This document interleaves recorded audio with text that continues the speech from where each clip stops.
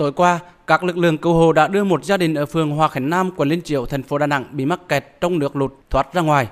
Lực lượng cảnh sát phòng cháy chữa cháy công an quận Liên Chiểu đã di chuyển người phụ nữ mang thai bị mắc kẹt trong nước sâu tại hẻm K14/15, đường Nguyễn Sinh Sắc, quận Liên Chiểu đến nơi an toàn. Khu vực Khe Càn, phường Thanh Khê Tây, quận Thanh Khê là một trong những điểm ngập nặng nhất tại thành phố Đà Nẵng. Từ tối hôm qua đến sáng nay, các lực lượng tập trung tiếp cận khu vực nguy hiểm để di chuyển người già, trẻ em trong những căn nhà bị ngập sâu đến những ngôi nhà cao đảm bảo an toàn.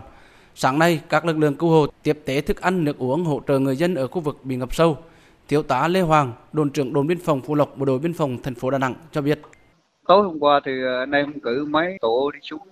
dưới các cái khu mà nước ngập, giúp bà con kê lại các cái vật dụng tài sản lên cao để nó chống ngập nước ấy. Sáng nay anh em cũng đang tỏa xuống các cái khu mà đang ngập nước, phối hợp với địa phương để phát thức ăn đồ cho bà con trong sáng nay nữa.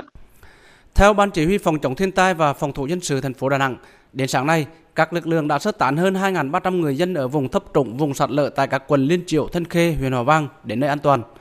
Tại thành phố Đà Nẵng, trời tiếp tục mưa to, gây ngập nhiều khu dân cư vùng trũng tại huyện Hòa Vang và các quận Cẩm Lệ, Liên Chiểu. Bộ Chỉ huy quân sự thành phố đã điều động 433 cán bộ chiến sĩ. Công an thành phố huy động 4.000 cán bộ chiến sĩ ứng trực tại các địa bàn trọng điểm về ngập lụt để hỗ trợ sơ tán dân, di dời tài sản ở khu vực bị ngập lên cao.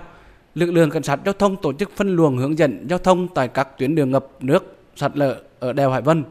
Lực lượng cảnh sát phòng cháy chữa cháy và cứu hộ cứu nạn tổ chức tìm kiếm, cứu hộ cứu nạn, ứng cứu người dân tại khu vực bị ngập sâu.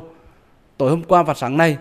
Bí thư Thành ủy Đà Nẵng Nguyễn Văn Quảng, Chủ tịch Ủy ban nhân dân thành phố Đà Nẵng Lê Trung Chinh và các đồng chí lãnh đạo thành phố Đà Nẵng đã đến các địa bàn xung yếu chỉ đạo các lực lượng hỗ trợ sơ tán dân di chuyển đồ đạc tránh ngập. Ông Trần Chí Cường, Phó Chủ tịch Ủy ban nhân dân thành phố Đà Nẵng cho biết. Thành phố đã chỉ đạo các lực lượng ở tại chỗ tăng cường các lực lượng công an, quân sự, các lực lượng ở địa phương để hỗ trợ di dời dân, và tối hôm qua đến giờ thì cũng đã di dời một số địa điểm. Sáng nay cũng đã chỉ đạo cho đoàn thanh niên thì sẽ có tăng cường cái lực lượng thanh niên, huy động cái lực lượng thanh niên, đoàn viên thanh niên khơi thông lại các cái miệng cống, các cái chỗ mà bị mưa ngày hôm qua trời rác nó lại lấp lại thật ra cái độ thoát nước nó không cao.